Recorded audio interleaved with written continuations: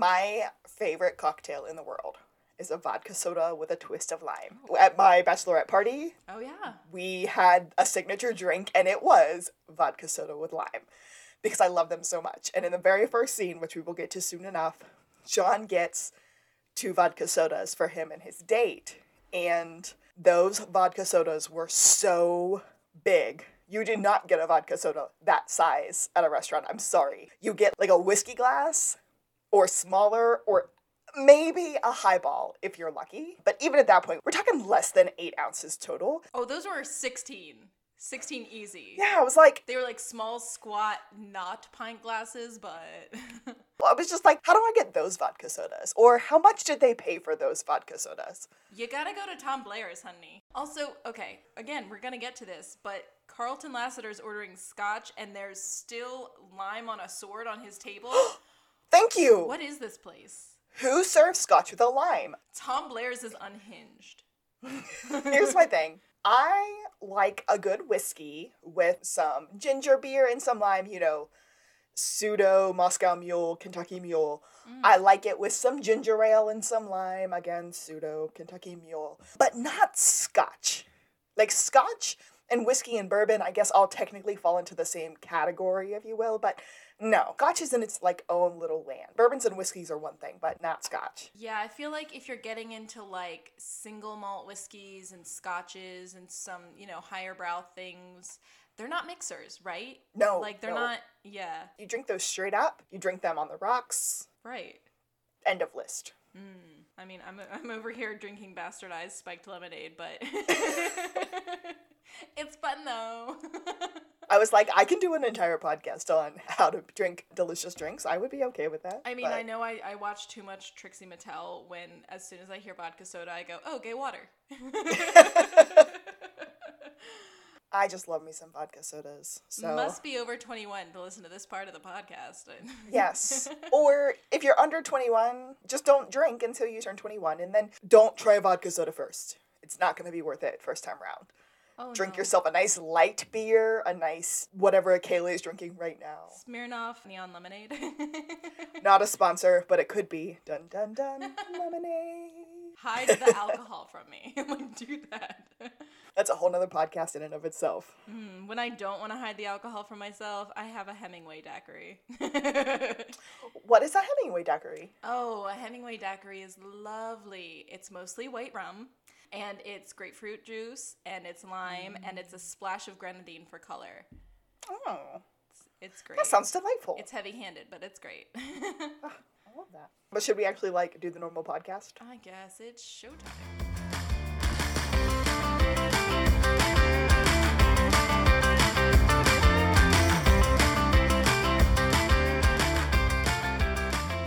This is To the Blueberry! I am Alexis, one of your hosts of To the Blueberry. I am a real-life Gus. And I'm Kaylee, and I'm her co-host, and I'm the real-life Sean of this best friend duo. We are, in fact, real-life Sean and Gus's, who maybe don't solve murders, but do have a podcast about other people who do solve murders. I can't wait till we start solving murders. How reckless are we? I know. This is season 1, episode 10, and it's called From the Earth to Starbucks. I don't know if you did this or not, but as soon as I read that title, the first thing that my brain did was, to the window, to the wall. No, my lit nerd went From the Earth to the Moon, the Jules Verne story, and then the really great short film that goes with it. Not me. Yeah. I went a totally different direction there, but that's okay. Oh, and because I failed to catch this until the very, very end of the episode, we're going to be talking about a observatory, planetarium type thing throughout the majority of the episode, and it is called the Santa Barbara Space Center. Oh. I had to write that down at the top of my notes because I didn't write it down anywhere else. I did not write that anywhere. Irrelevant. There's a place with a telescope, and it's digital, apparently. Yes. But we are starting the episode with a flashback, and it is 1987. We have Lil Sean number 3 and Lil Gus number 2. And the first thing we hear is, I need 80 cents. They are with Henry at a grocery store, and Sean is trying to buy candy bars. Yeah, right? Like many candy bars, and he's short on money, and Henry's telling him to put back 2 of his candy bars, which, how cheap are these candy bars? They're huge. That would be like saying one of them is more important than the other. But he's trying to make Gus go first.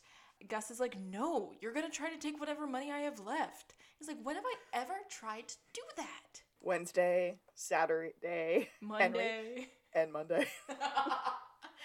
Oh my gosh. Yeah, so Gus is like, no mooching, son. You go first. All the pushing and shoving doesn't work. But then, Lucky Sean is the 1 millionth customer. I wrote down the number, but I think I wrote down 1 billion because zeros. It is 1 million, and he won all kinds of cool stuff, including that bike right there behind you, gift certificates, and all kinds of other stuff. Can I use one of my gift certificates right now? Yes. And he buys all of the candy, and the scene just fades out on Henry's face, and it's so funny. But he's like, did you see that, Gus? How lucky am I? And then it's like fading out, and it's like, and then it literally on the screen says 20 charmed years later. Great fade back into the present. He's walking into Tom Blair's pub with a sexy, sexy lady who's like, oh my god, I can't believe I just asked you out. How random.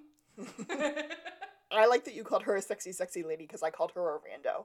Yeah, I think I wrote down rando. No, I said random hottie. She's a random hottie.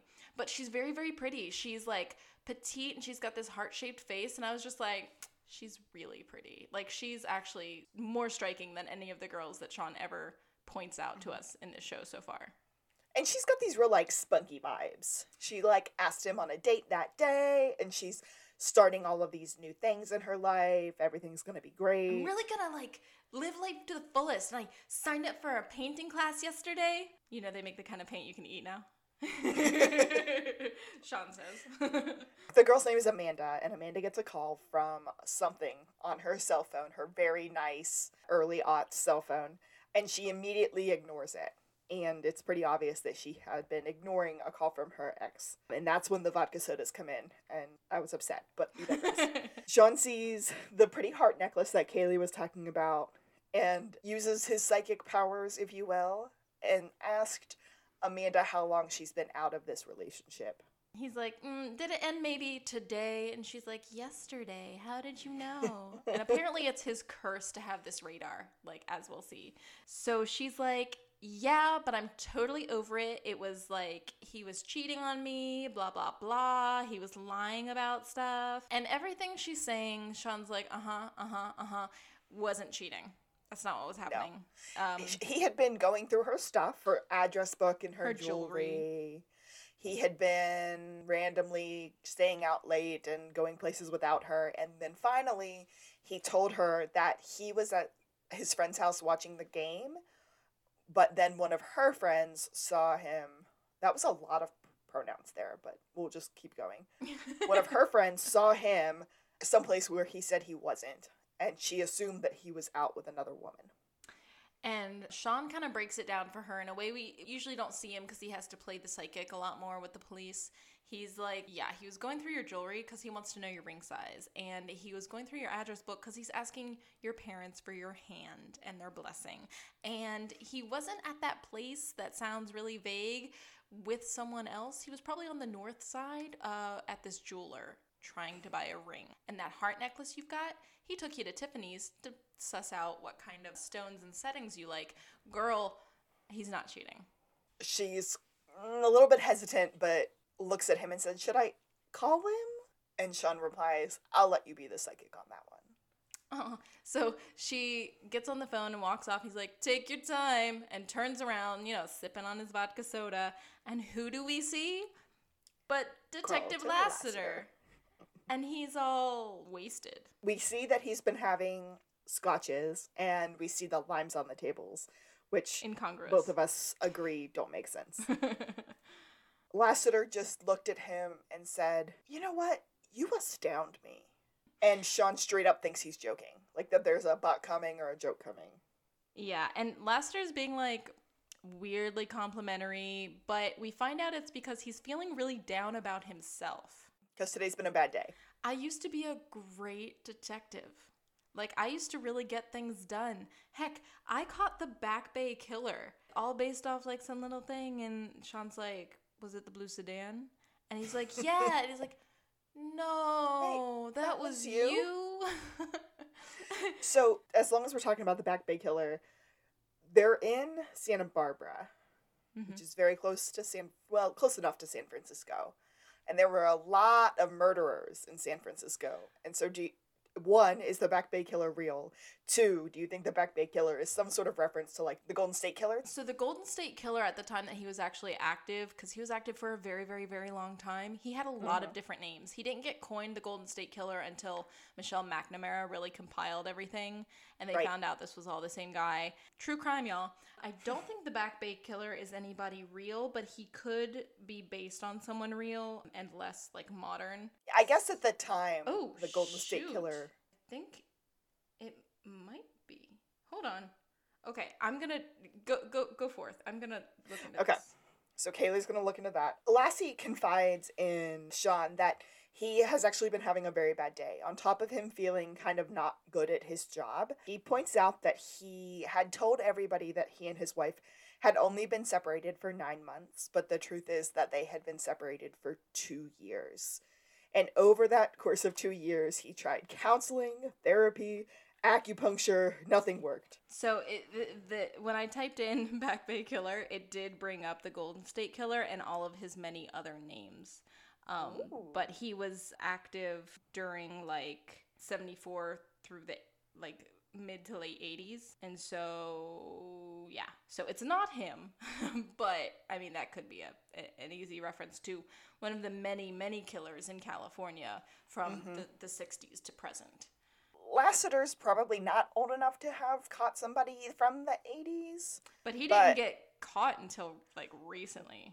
Right. The Golden State Killer didn't get... 2014? Didn't get caught until, after... No. It was later than that, wasn't it? 2017, I think. 2018.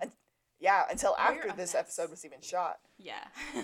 I don't even know what California is actually the state of, but I always kind of think of it as, like, the free love state. Like, just, like, everybody going to California, hitchhiking, lots of colleges, lots of just, like, laid-backness or whatever. But, dude, so many killers. So many legendary serial killers. It's, like, wild. Would recommend Not at Night, the Netflix documentary on the Night Stalker. Oh, that one's rough. Yeah, Night Stalker is terrifying.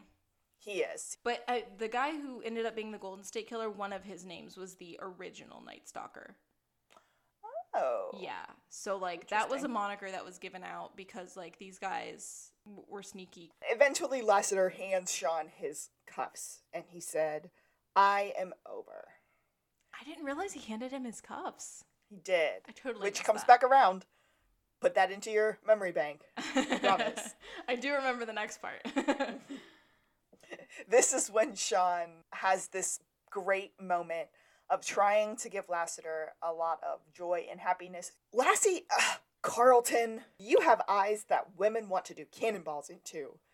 And I thought that was just a perfect... There were more compliments besides that, but I liked that one because Kaylee and I have commented on how beautiful Lassiter's eyes are more than once. It's very, very pretty to look at.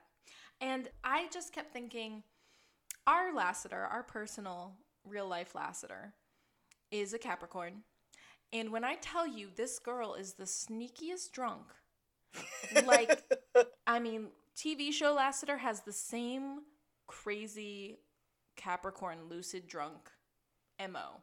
Like, yes, they're wasted. Yes, you know it. But then they have these moments of speaking normally, making good sense, and you go, oh, you're not that drunk, are you? And then they fall off a bar stool.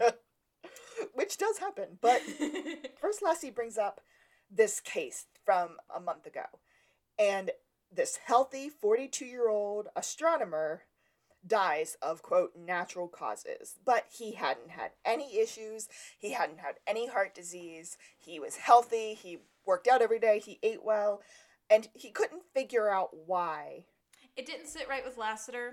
Lassiter said this was murder. I knew it, but I had no evidence. They wouldn't even let me pursue it. And so this case is haunting him. At his low moment, this case is really getting to him. In getting to him, he looked at Sean and said, I know he was murdered. I just can't prove it. It takes him a long time to force out the word prove it. Yeah. The rando comes and Sean strays to have a conversation with her. I'm not going to call her rando. Oh my god, she just got engaged. Oh my god. As she walks away, Sean said, I'm never going to see you again. And we just hear a thud. And that's when Lassie's on the floor.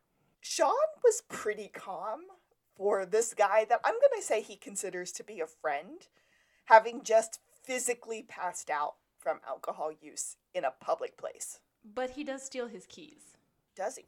Yeah, there's like a jingling and the holding of the keys, and I'm like, oh, he just took Lassiter's keys because he was like, you're not gonna drive, right? Earlier in the scene. Oh, I didn't notice that. And for this whole scene, I just wrote Sean's big fat heart, because he's like, he's trying to leave, and then he sees how low Lassiter is, and he just got done with this girl who's clearly on the rebound and, you know, is not looking for anything serious, and he's going to be her good time and her unleashing herself on the world. And he gives that up because he knows it's the right thing to do. And then he turns right after that, and here's Lassie at a low, low point. And Sean's like, this man needs my help. Not to get into his car and try to go home in his state, but also, as we'll see after the credits, in the next actual scene, we're at the Santa Barbara Police Department, and Sean just kind of checks on Lassie. Hey, how are you doing? Did you get home safe last night? Good morning, Lassie. Yeah, and Lassiter's straight up playing dumb, and nothing is fazing him. Not any of the hints about drinking, not any of the questions Sean's lobbing at him, until Sean says, yesterday was a tough anniversary, huh? And Lassiter switches. Who have you been talking to? Yeah, just a total flip. And that's the only thing that got to him. He's like, I don't really drink. Unless it's like wine at a wedding. Wine at weddings, an occasional snifter of brandy, a good single malt scotch. And then Gus goes, that sounds like drinking to me. Yeah, dude. He's a purposeful drinker. It's not just like any old thing will do. I wrote again, Sean's big fat heart, because he's like, Gus, this man needs our help. We are going to take this case that's haunting him, and we are going to help him without his knowledge. Because we know Lassiter, and Lassiter's not going to take help from Sean or hire him for a case. Gus even says he would never do that. Sean kind of slides in that they're not going to get paid, and that they're going to give all the credit for solving the case to Lassiter. And Gus said, dude, that's a good idea, Sean. I ditch out of work on a day when we release 3 new products to spend time on an unsolvable case in which we won't get paid and someone else gets all the credit. Dude, that was some of the best nutshelling I've ever heard. My favorite. Gus is trying to say we're equal partners. We agreed to be equal partners. Everything's okay. And Sean was like, but we already have an interview. He's like, it's going to be a problem because I'm about to meet with the wife of the dead guy in about 10 minutes. And he's like, it's cool. You stand watch outside the chief's office. We'll get this done. We'll get through this. And he wants a fist bump. And Gus is not giving it up. Gus leaves him hanging. He says, you know I get poor circulation to my limbic regions. And then Gus walks away and he goes, my pinky's going numb. But okay, so this is what I wrote down. The limbic regions, the limbic system, is the brain. And it's the certain parts of the brain that have to do with behavior and emotional responses. These include the amygdala, the hippocampus, the thalamus, the hypothalamus, the basal ganglia, and the cingulate gyrus. And this is a very good joke, and I'm explaining the hell out of it, but it is a very good joke for Sean to say something about his limbic regions. So, is that your lizard brain, or is that your human brain? That is your lizard brain. That is like one of the oldest parts of our brain, evolutionarily speaking, and I did Google all of this. But yeah, so it's like, it's your basic behaviors and your emotional responses to things. I think it's like a lot of like instinct stuff. Right, yeah. That's your fight or flight. Oh my gosh, my pen's in my hair. That's your fight or flight. Magic head. Yes, I have the magic head. He's almost arguing that he's got more strength in his human brain than the rest of us do, which he kind of does. There is one thing though, because like when I think of lizard brain, I always go to that Waterboy quote where he's like, the medulla oblongata. And they talk about like a gator and how he's so grumpy because he got all them teeth and no toothbrush. But yeah, so that's not on the list, actually. But we end up back in Chief Vic's office, but Chief Vic is not there.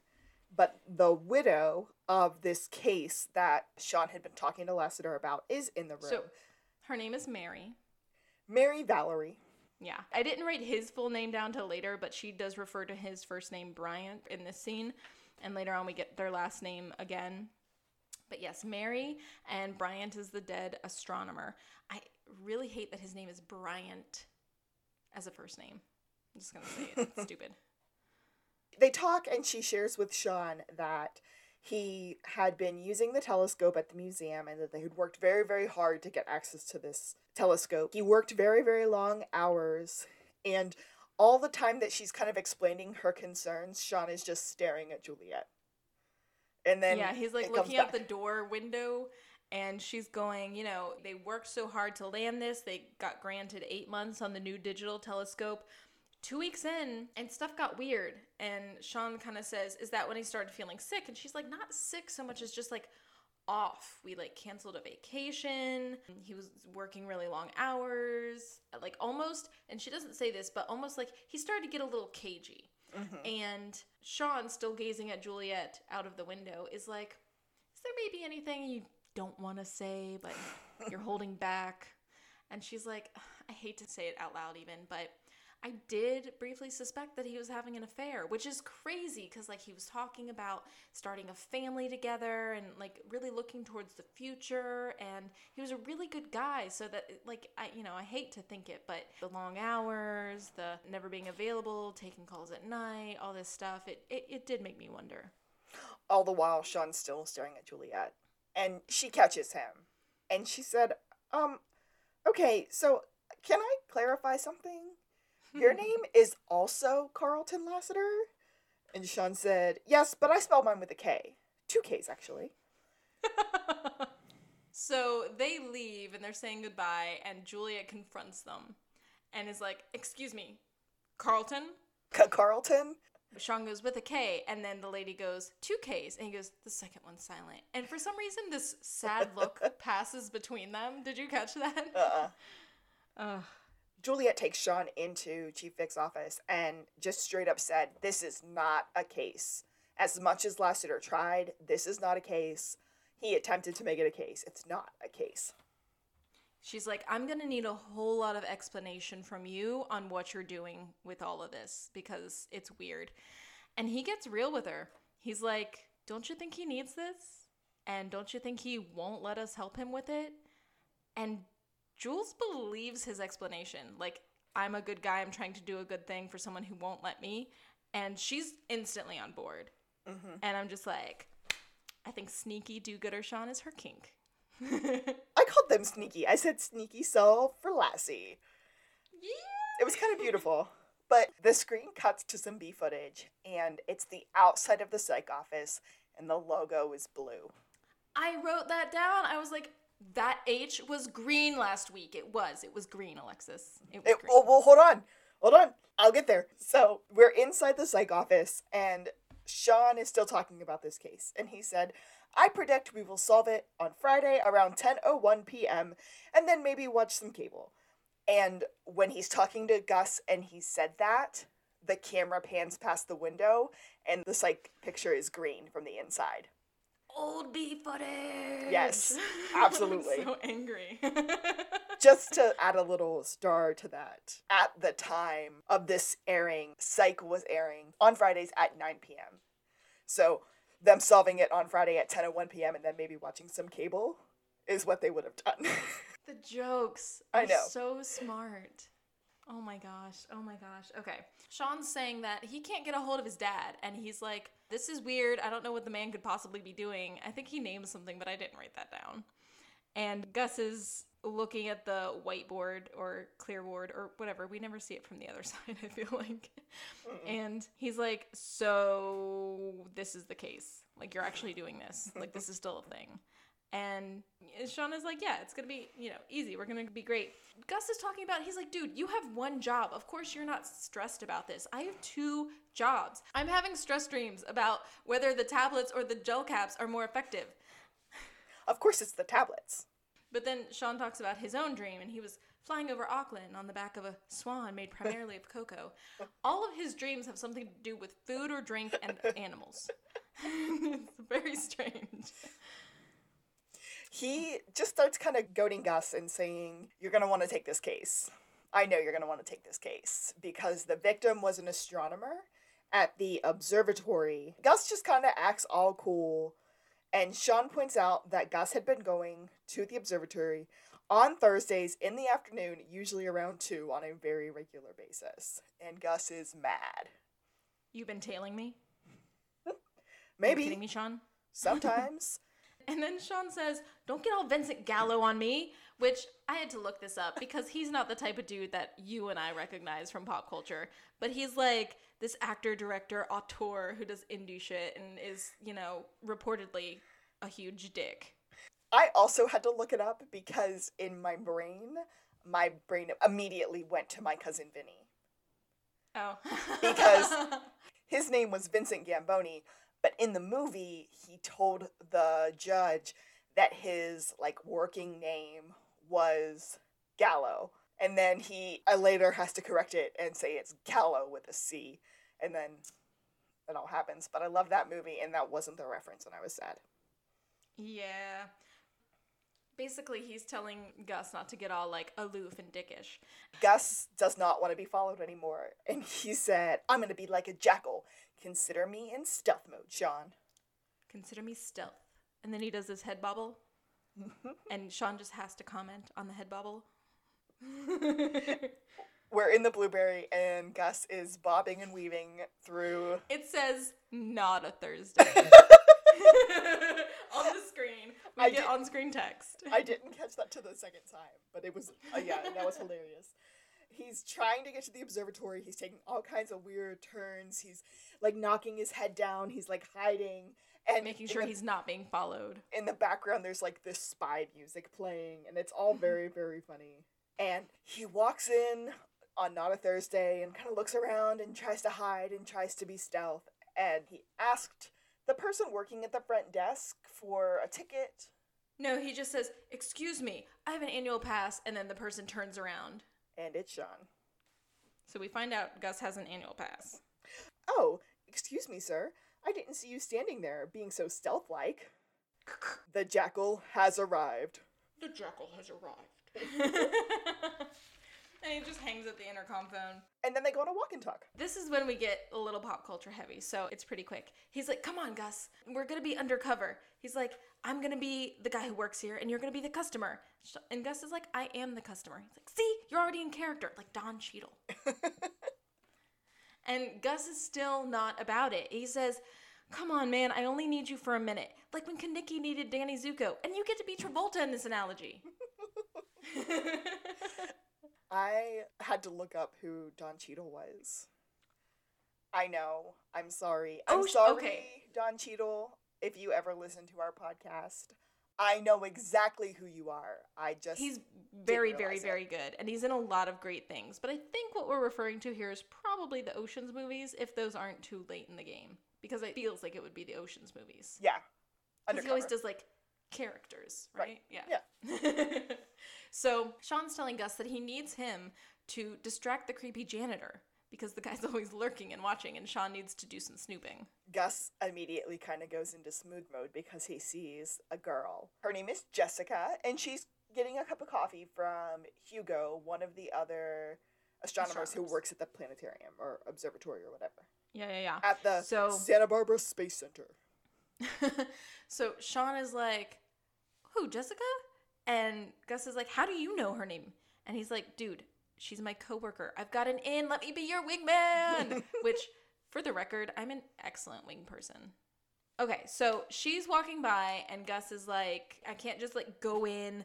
This is a quality girl. I've got to spend quality time. He's telling Sean her life story. He knows it all. Yeah, she's fresh off a breakup, and so he needs to move in casually. He needs to be slow about it. And she walks by and Gus said, "Oh, here she comes. Act natural." Oh, they do the act natural. As soon as Jessica walks past Sean and Gus, that's when Sean said, "Hey, Jesse, do you know Gus?"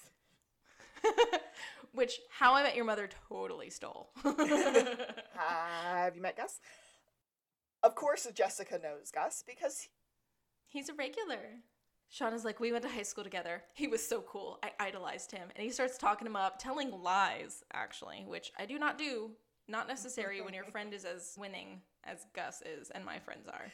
Sean wants Gus and Jess to hang out, to have a conversation, to talk. And she said, "No, I can't. I have to do the planetarium show." And Sean is like, "Oh, I can do it. I got this." Yeah. I just did the whole checklist. By the way, question 18 has a typo. She's like, "Oh, great. Thanks, Sean." So Sean starts running into the planetarium. The way he's running gets repeated and commented on by Gus because he's running. It's very Jim Carrey, like bouncing the mic off his butt. So I went 2 different references, one for society and then one I'm going to cut out because it's just for me and you. I think he looks like Woody from Toy Story when he's running. Just like all the flopping. Yes. And then my dad always said that ran like Woody from Toy Story. I don't think I ever saw that boy run. Well, we did in tennis. Dad always was like, doesn't he? Because he was all arms and legs? Yes, he was all wobbly. Oh my gosh, that's great. That's so great. Okay, so Sean runs off like a ridiculous person, and then Gus turns back to Jessica. Gus said, "Have you heard about Pluto? That's messed up, right?" And it's our first, it's not going to be our last, but it's our first time hearing that for real. This is such a big episode. I love that line, and I use it as much as I possibly can. I have never used it as a pickup line like Gus does, because that's one of Gus's go-tos. But it's still just a great, "Have you heard about Pluto? That's messed up, right?" Yeah, for all the Gen Zs out there, Pluto was a planet, and we're all still salty about it. Just deal with it, okay? Wait a second. So, my coffee friends told me that Pluto is once again a planet. What? What the hell? Because everyone was so salty about it. Nuh-uh. We did not. Millennials did not affect change. Come on. That's what they told me. Kaylee's going to look it up. While Kaylee's looking it up, I will continue to move on. Because we then cut to the SBPD, and Juliet is bringing Lassiter the Valerie file, the dead guy file. And she just starts gaslighting him like crazy. "Oh, you asked me to bring that to you. Yeah, we were talking about it. Oh, yeah, that's definitely what you wanted. Oh, you were totally right. The wife was suspecting that there was an affair." And that was the beginning of how Lassie got his groove back. The internet is divided. Bum, bum, bum. Futurism.com says Pluto has been officially reclassified as a planet. One other place says it is now classified as a dwarf planet. And another one says, no, it's still not an official planet in our solar system. So I don't know what they're teaching in science classes right now, but there used to be 9 solar planets, and we had an acronym to help us learn them in order. And I don't remember the acronym, but I can name them all in order. My very educated mother just brought us 9 pizzas. That was not the one that I learned when I learned it in elementary school. Really? My very educated mother just brought us 9 pizzas? Wait, that's not right. There's no B in the solar system. Sold us 9 pizzas? Has my entire life been a sham? Has my entire education been incorrect? My very eager mother just served us 9 pizzas. Served us 9 pizzas. Not brought. And I do like educated mother more than eager mother. Yeah. Because women be learning. Correct. Okay, so my life is in shambles. We shall move on. We are in the planetarium show, and Sean is hosting it, and he kind of turns it on, and he greets them all by saying, "My name is Aurora Borealis," and then just starts making crap up. He's just looking at stars, pointing at things, calling them by random stuff, and he said that there were almost 400 stars in the universe. No, he's technically correct because he says there are over 400 stars in our galaxy. And some say our galaxy is larger than the Indian Ocean. Which, again, not technically wrong. Which is why we call it Infantitum Star Octopusium. And the people are just starting to go, what? So then things start to move, and what are they called? Constellations? Constellations start to be outlined on the ceiling screen that they're watching. Vernon, the creepy custodian, which, not my words, Sean's words. Sean's words. Came up to Sean and said, "You've got to name him." And so Sean just starts naming him. The Hammer of Jeff. Monkey with rash. And this guy can clearly be helpful because at one point Sean goes south and he goes north. And then again, so, something starts shooting across the planetarium sky and Sean goes, "Oh, look, there goes an asteroid." Comet. And then starts talking about Comet the cleaner and how that stuff smells so bad. But it gets your sink so clean. The janitor is very, very close to Sean, and Sean finally was just like, "Dude, you gotta back off. You gotta take a step back." And Vernon ends up leaving the planetarium. Yeah, he's like very chill, like no bad blood. The dude is just like chill. He just like doesn't understand personal space and didn't think anything of it, but it got pointed out and he respected it. So I'm like, you know what? He's not that creepy. Well, we'll get there in a minute. He steps back, he starts walking out, and Sean's like, "This is my chance to follow the janitor." And so Sean just jacks up the lasers and starts following Vernon. And we're in the locker room where Vernon is breaking into a locker and stealing stuff. Thieving thief! Yes, hence the statement I made earlier. Now, at one point, he pulled out a bar of deodorant, and he opened it and he smelled it. And again, don't know if you caught it, but the deodorant was completely unused. Oh, no, I didn't catch that. It was still perfectly sheened. It had never been opened or pushed out. And I was like, why does somebody have unused deodorant in their locker? And it's because it's a prop, Alexis. No, okay. So I keep deodorant at work. Specifically at work. Just in case I forget mine. So... Unused? It could just be unused. I don't know if you buy one when you're out one day because you're like, do I need to have some an emergency stash? I usually take an older, mostly empty one. But I mean, I don't know how bougie some people are. Like they just like buy a brand new one to take to work just in case. I don't know. But yes, probably because it's a prop. Yeah. Sean ends up in the telescope room with Hugo, the other astronomer besides Bryant Valerie. And Hugo just starts talking to him like crazy. He's got the gift of gab. He'll talk to anybody. He'll talk your ear off. But this is very famous character actor, comedian, Richard Kind. And of course he's going to be very charismatic, but as Sean will point out later, like he is avoiding questions and being a little bit cagey. Mm-hmm. Cagey's my word for this episode, apparently.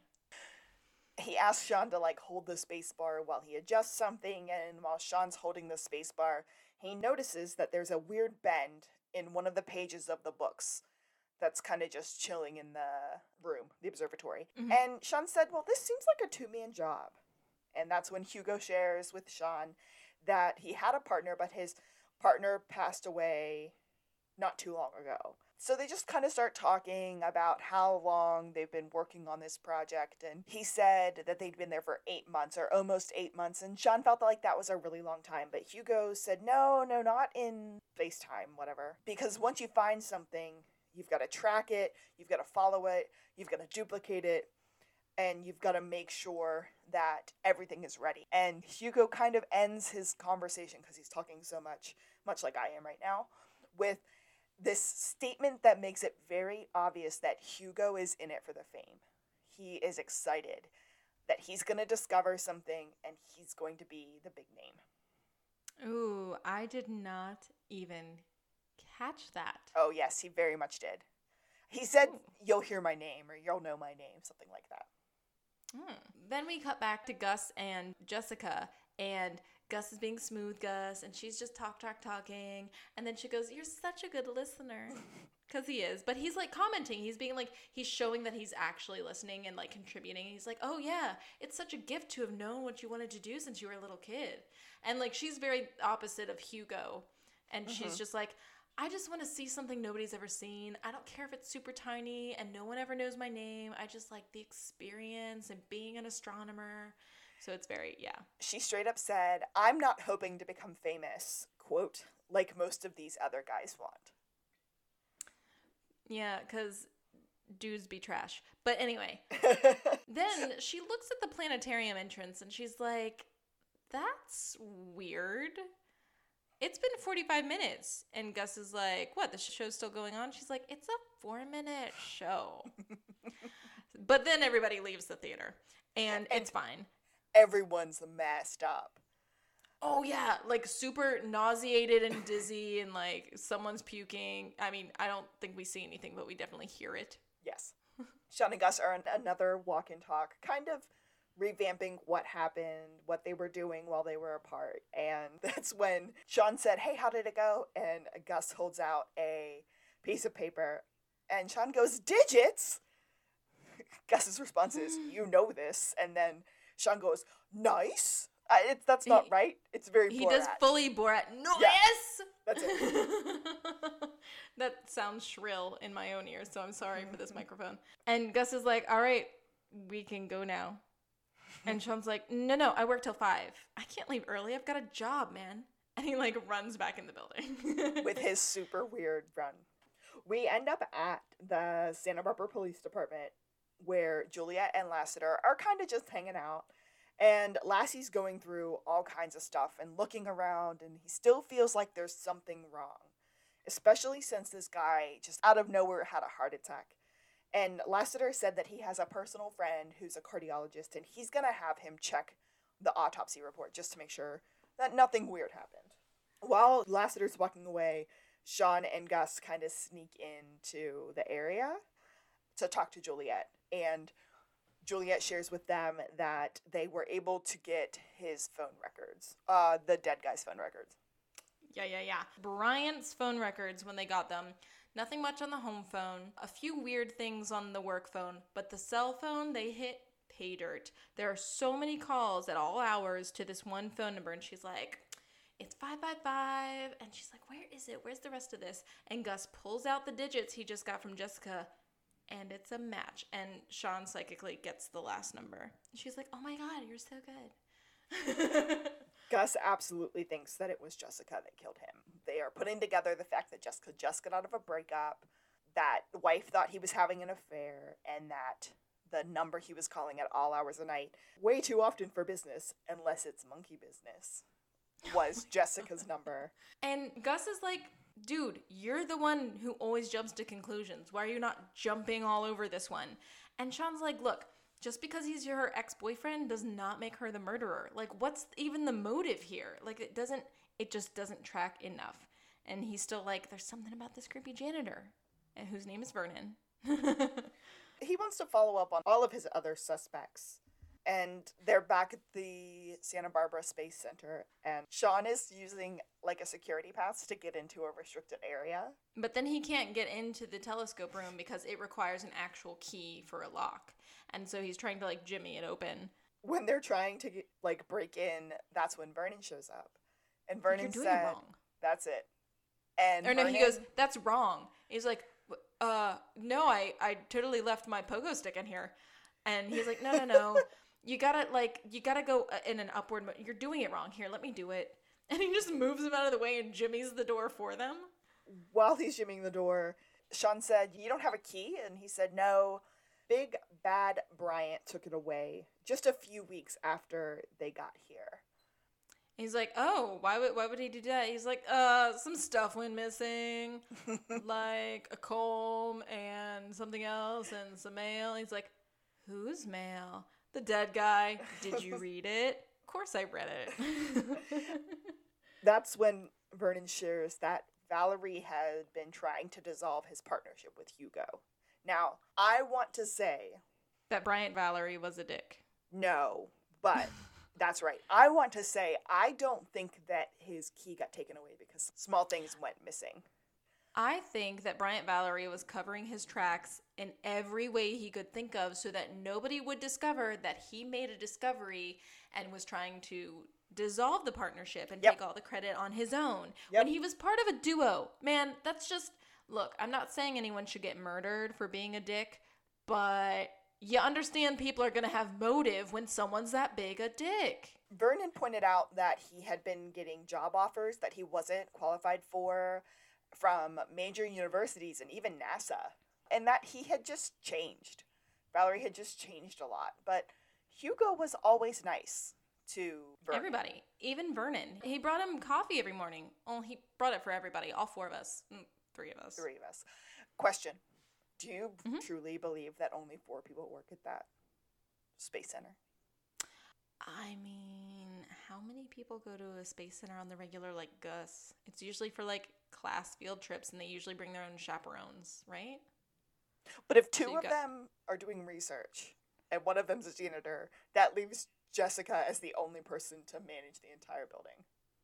But Sean now works there. So apparently they had an opening at the front desk / miscellaneous department. Okay, that's fair. Yeah, so it doesn't look like it's a very big place. They have like a planetarium. They've got some like, walk around and see these exhibits. And then they've got astronomers doing actual work and an intern who's probably assisting them and doing miscellaneous stuff too. Gus is head over heels for this telescope. He's looking at it. He thinks it's so cool. Instead of, looking at the telescope, Sean is checking out those books that he had saw before that had that weirdness in the page. That's when Sean figures out that there's a missing page, and that's why that section looks so weird. Yeah, Vernon said that essentially they trade off every couple of hours. One watches the screen, one takes notes. Which we heard a little bit from Hugo earlier. Mm-hmm. As soon as they kind of realize what's going on, Vernon goes, Hugo's here. You don't have long. How do you know that? He gets here at the same time every day. You can set your watch by it. He's like, thanks, man. I'll be nice to you. Just stop stealing the gum from my locker. You caught that, did you? But the page that was missing from the book was from June 21st. And Yes. Gus said some bad juju went down here. So we're using juju again. Not Juju Magumbo this time. But some bad juju. Bad juju. Yeah. So then we get Sean's silly run, and this is where Gus actually comments on Sean's silly run. He's like, why are you running like that? And they confirm the date, and they walk outside, and the janitor is helping get out this locked case from Hugo's van. Jessica's also out there. Why is everyone out there when he's getting this stuff out of his van? He's just bringing his stuff into the building for the day. But regardless, they're all out there, apparently. And they're like, Yeah, no problem. I gotta see to the spray on this giant crab sculpture at the fountain. No, I'm just gonna chill outside. So they walk into the building, and Sean goes, you know what that means?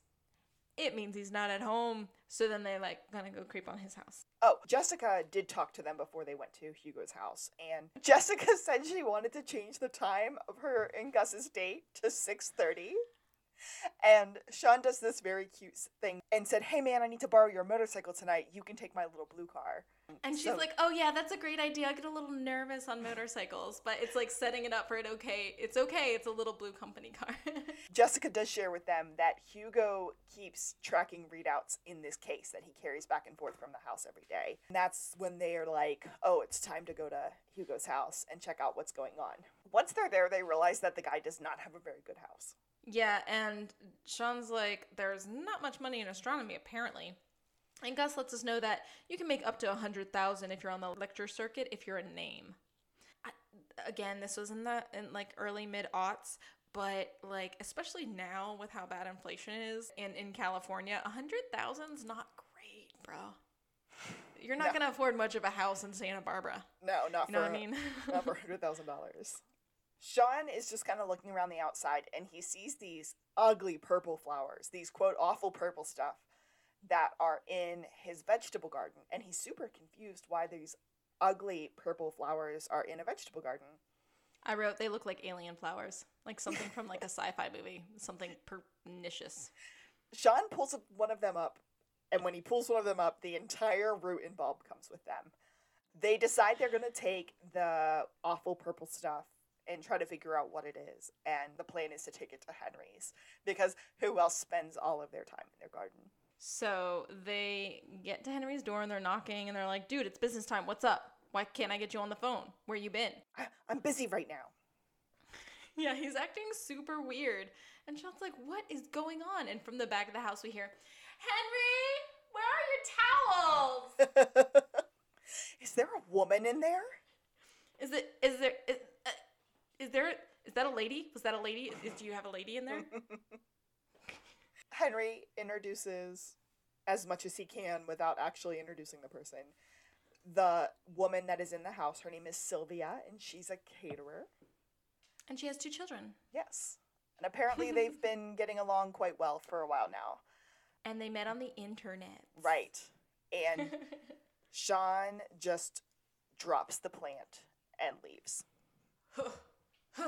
My dad having a life. I'm allergic. He's absolutely freaking out about Henry dating, and so he just deuces out of there. We go to the SBPD, where Juliet is on the phone with Sean, and Sean shares with her about June 21st being missing from the books. Lassie is on fire right now. He's like rechecking every relative the guy had. He's going through everything. Lassie walks up and then he's like, is that a personal call? And she's like, uh-huh. So he's like, get to stepping. We got work to do. So she hangs up. And then he's like, we just found out that the dead guy opened a safety deposit box in June. And she goes, was that on June 21st? He's like, June 21st. She's like, yeah, didn't you say something about June 21st? And this is where I'm going to pause. Because what they're doing to Lassiter is the opposite of gaslighting. And I worked really hard to find the word for this. Okay, so instead of making him doubt himself and think he's maybe crazy and like can't trust his own judgment, they are reinforcing himself, even making stuff up to help reinforce his idea of his instincts and his judgment. And so I went to the internets. On LinkedIn, they're just saying that it's like yes-anding someone. But this is more, they're doing so much more. Then I found another thing that basically was trying to say, this is called empowering someone. I'm like, no. Maybe that's the end result, but that's not what they're actively doing. And then I found a place, and it was a really random website, but they called this green lighting. Oh. Which I love. They're just like, yes, your ideas, your instincts, we're going with it. But then they're like adding to it. Like it's a movie script, like it's a collaboration, even though Lassie doesn't know it's a collaboration. So I was like, it's green lighting. They're green lighting. And Jules is freaking excellent at it. She is so good. She's like, yeah, no, I heard you say that. Yeah, you mentioned that. He's like, I've said so many things the past few days. Like, yes, I really don't know how genius I am. I'm just throwing stuff out there constantly. It's just peak, chef's kiss, green lighting. We end up at the psych office, and Gus is feeling himself. He's looking at himself in the weird reflective surface thing. And the whiteboard, clear board, mirror He's just kind of checking himself out because he's about to go on this date with Jessica, who at the time he still thinks could be the murderer. Sean wants him to wear a wire. Wire up, my man. He's like, what? And then Sean's like, I mean, if it'll make you feel more safe, I can follow you. He's like, you will not follow me. Consider me stealth. We are at the pier on the date with Gus and Jessica. And Gus just straight up asks about the recent breakup. And she's like, he's being super weird. And she calls him out for being weird, first of all. He's like, I'm just excited. She pointed out that he kept calling her after she found out that he was married. He actually thought that she would be okay with them having this affair whenever she found out that he was married. And as soon as that kind of clicks, Gus is completely relieved because he realizes that Jessica wasn't the murderer. Not only was she the murderer, but she was not breaking girl code knowingly. And when she found out this dude was married and disrespecting another woman, which, I mean, isn't explicitly said, but he was being a jerk, and she was like, I'm not part of this, and shut it down. And he was not giving up on that. She kind of talked about how things are crazy at work right now. Everything's kind of messed up. And she let it slip that Hugo and Brian discovered a planet about 6 months ago. And tomorrow they're going to be having a conference. Yeah. What are you making this face at me? Does she say as much? All I wrote down was, he's holding a press conference. It must be something big.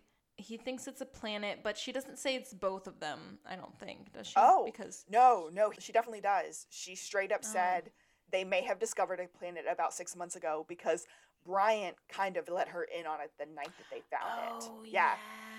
And she just straight up said Hugo was going to be famous forever.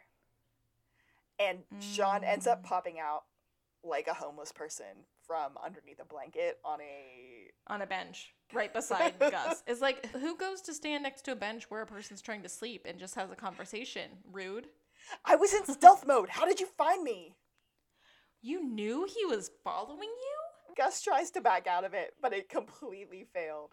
His best way of trying to back out was said, we just needed to establish a motive.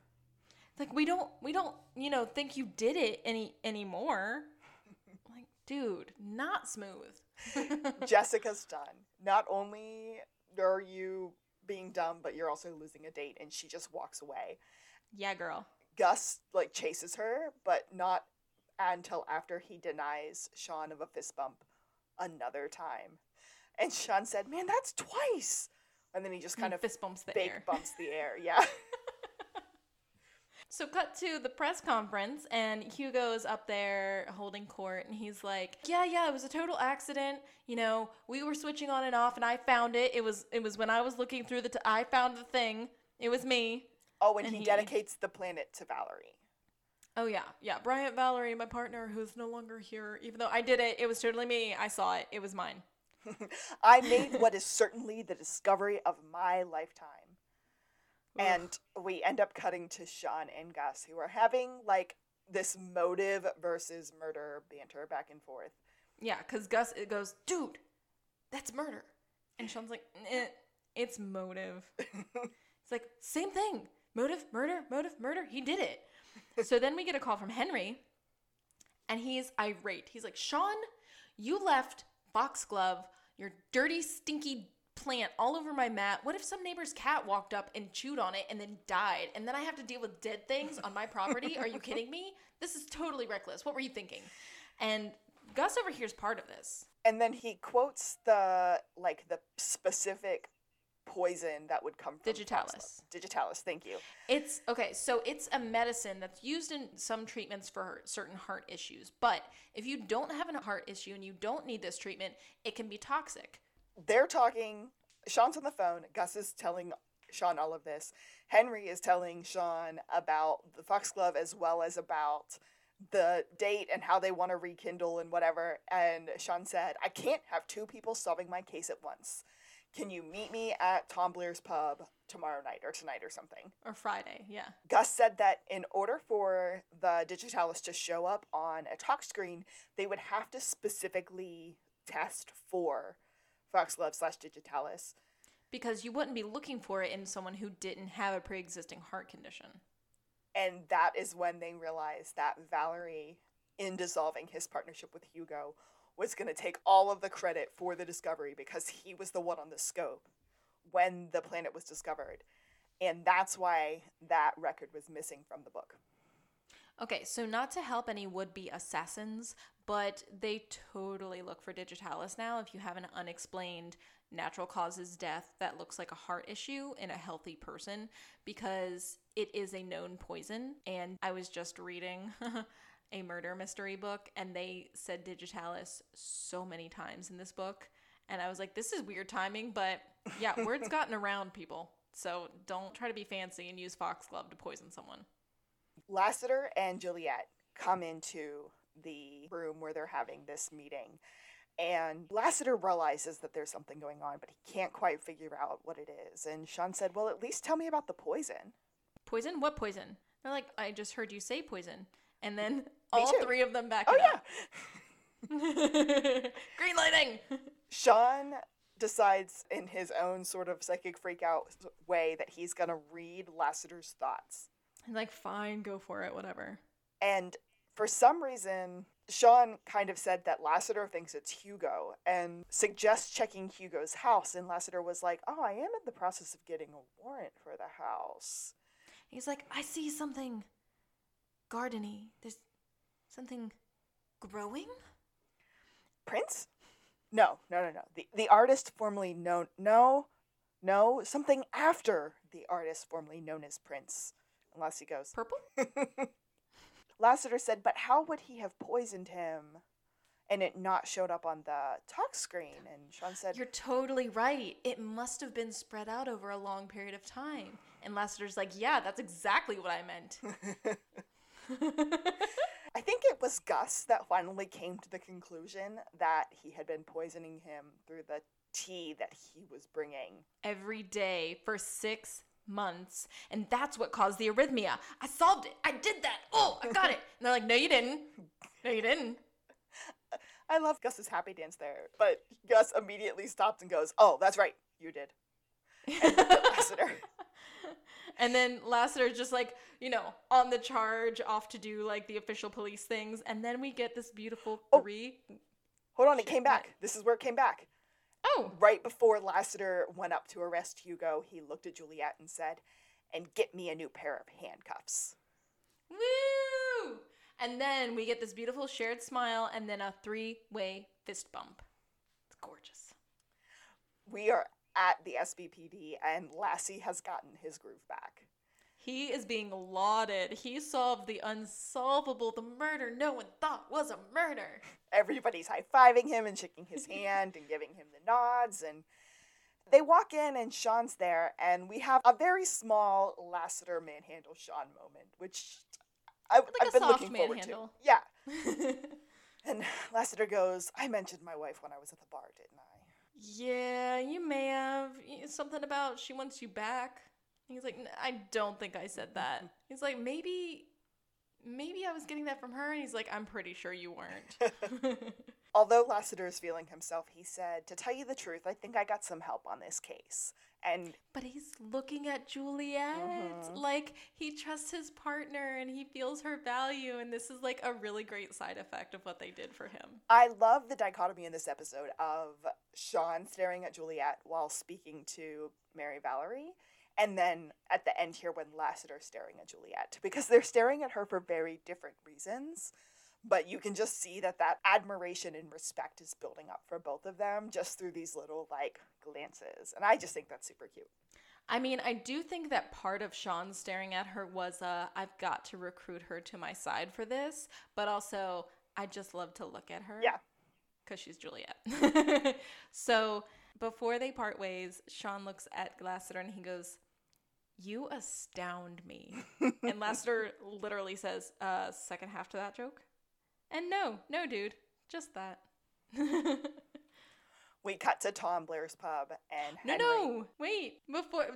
For Lassiter to walk away, he's getting ready to talk to the press and he goes, how's the knot? And Sean just goes, tight. We're at the pub and Henry is sitting at the bar alone. Sean walked up and said, I thought you had a date tonight. And Henry goes, would you believe that I didn't want to hurt your feelings? And Henry suggests that Sean sits down and has a drink with him. You buying? Henry goes, you kidding? And that's how the episode ends. Now, did you notice that we did not have a big, loud pineapple hunt sound? I was about to point that out. Oh. So, I did have to end up Googling. I didn't see what they saw. Did you see it? Mm-mm. One of the arguments, and I think at this point, okay, we're just going to Google, and that should just We have to, because sometimes they're really hard to find, or they're not there. One of the things that I found that I think is probably the most plausible is that at that last bar scene, there is a lineup of Smirnoff-flavored vodkas across the top. And there is one that has a yellow label on it and a picture on it. Now, it's way too blurry to tell whether it's a lemon vodka or a pineapple vodka. But that's kind of the closest thing that I've got to one. The lights, did you see the lights reference? Oh, I did not. So in the beginning, when Sean is talking to Lassiter, there are these string lights that are hanging behind Lassie. And when I first saw them, I 100% thought they were pineapples. And then the next scene, we see them again, and they're palm trees. So those aren't pineapples. And then there's the woman's shirt that everyone said was maybe a pineapple. And no, those are also palm trees. Yeah, I did not. I was looking really close in the first scene we get with Henry at Henry's house. I was looking very close at his shirt. And again, no, it looks like fronds maybe of something. But yeah, so I mean, I'm going to say I didn't find it. Fight us on this. Yeah. Convince us by all means. But I didn't find a pineapple this time. I would love if someone could point it out to us. The other theory that was out there, and I can't, this was just impossible to confirm. But when they are on the pier and Gus and Jessica are walking up the pier, there is like a little food stand behind them. And they're selling seafood kebabs. And on the kebabs, there's something that is a yellow color. But, I mean, that could be anything on a seafood kebab. I mean, it makes sense for it to be pineapple, but it could also be peppers. Yeah, you know? It could be a scallop that, you know, in the light of the day looks the weird color. Like it was way too. That was a very heavily tinted scene. It was. Yeah. So those were the arguments that I saw kind of over and over and over again. I don't think any of them were pineapples. I'm pretty sure that vodka was lemon vodka, not pineapple. There was a bottle of Malibu rum, which I saw, and Malibu rum is kind of pineapple flavored, but usually coconutty, but yeah, I mean, could go either way. Yeah, so I'm saying no pineapple. Yeah, I mean, all we needed was a pina colada sitting on a bar. You know what I mean? Like, yeah, with like maybe a little garnish of pineapple. Yeah, I mean, we had all those pub scenes. We don't get a garnish of pineapple on anything. Why the heck did he order a vodka soda? Because I love vodka sodas, but why the heck did he order a vodka soda instead of a pina colada? Like, that would have been perfect. Because he was still trying to impress someone. I don't know if you go on a date and go, I'll have a pina colada. Yes, I love pina coladas. I mean, I will say we did miss Chief Vic in this episode again, but apparently she's taking more maternity leave than she intended to because she did not see us in the office on Monday, y'all. Which is good. You know, yeah. Women... By all means, take your time with the baby, whichever parent you are. If you just pushed a human out of your vagina, like, you have the right to take your time. And if your partner just pushed a human out of their vagina, you have the right to take your time. Or you just brought a brand new human into your home. You need that familial bonding moment. Exactly what I was going to say. The frickin' time. I actually have done a lot of research in the past, 2 days on family leave, personal leave, family leave. And there are more states in the U.S. that do not have any standard for family leave after a child or an adoption or something like that than there are states that do have them, and significantly less. I mean, as a country, as a federal policy, I think we're one of the only developed countries that does not have a standard for this. Yep. I mean, seriously, I'm glad Chief is taking the time. I agree. Go girl. She's coming back, y'all. She's still gonna be the chief, so suck it. Well, in California, to that point, you are required to give your employees, FMLA or not, you are required to give your employees 12 weeks of leave upon the birth of a child, the adoption of a child, et cetera, et cetera. And that's for both parents, not just the one who birthed it. Good for Vic.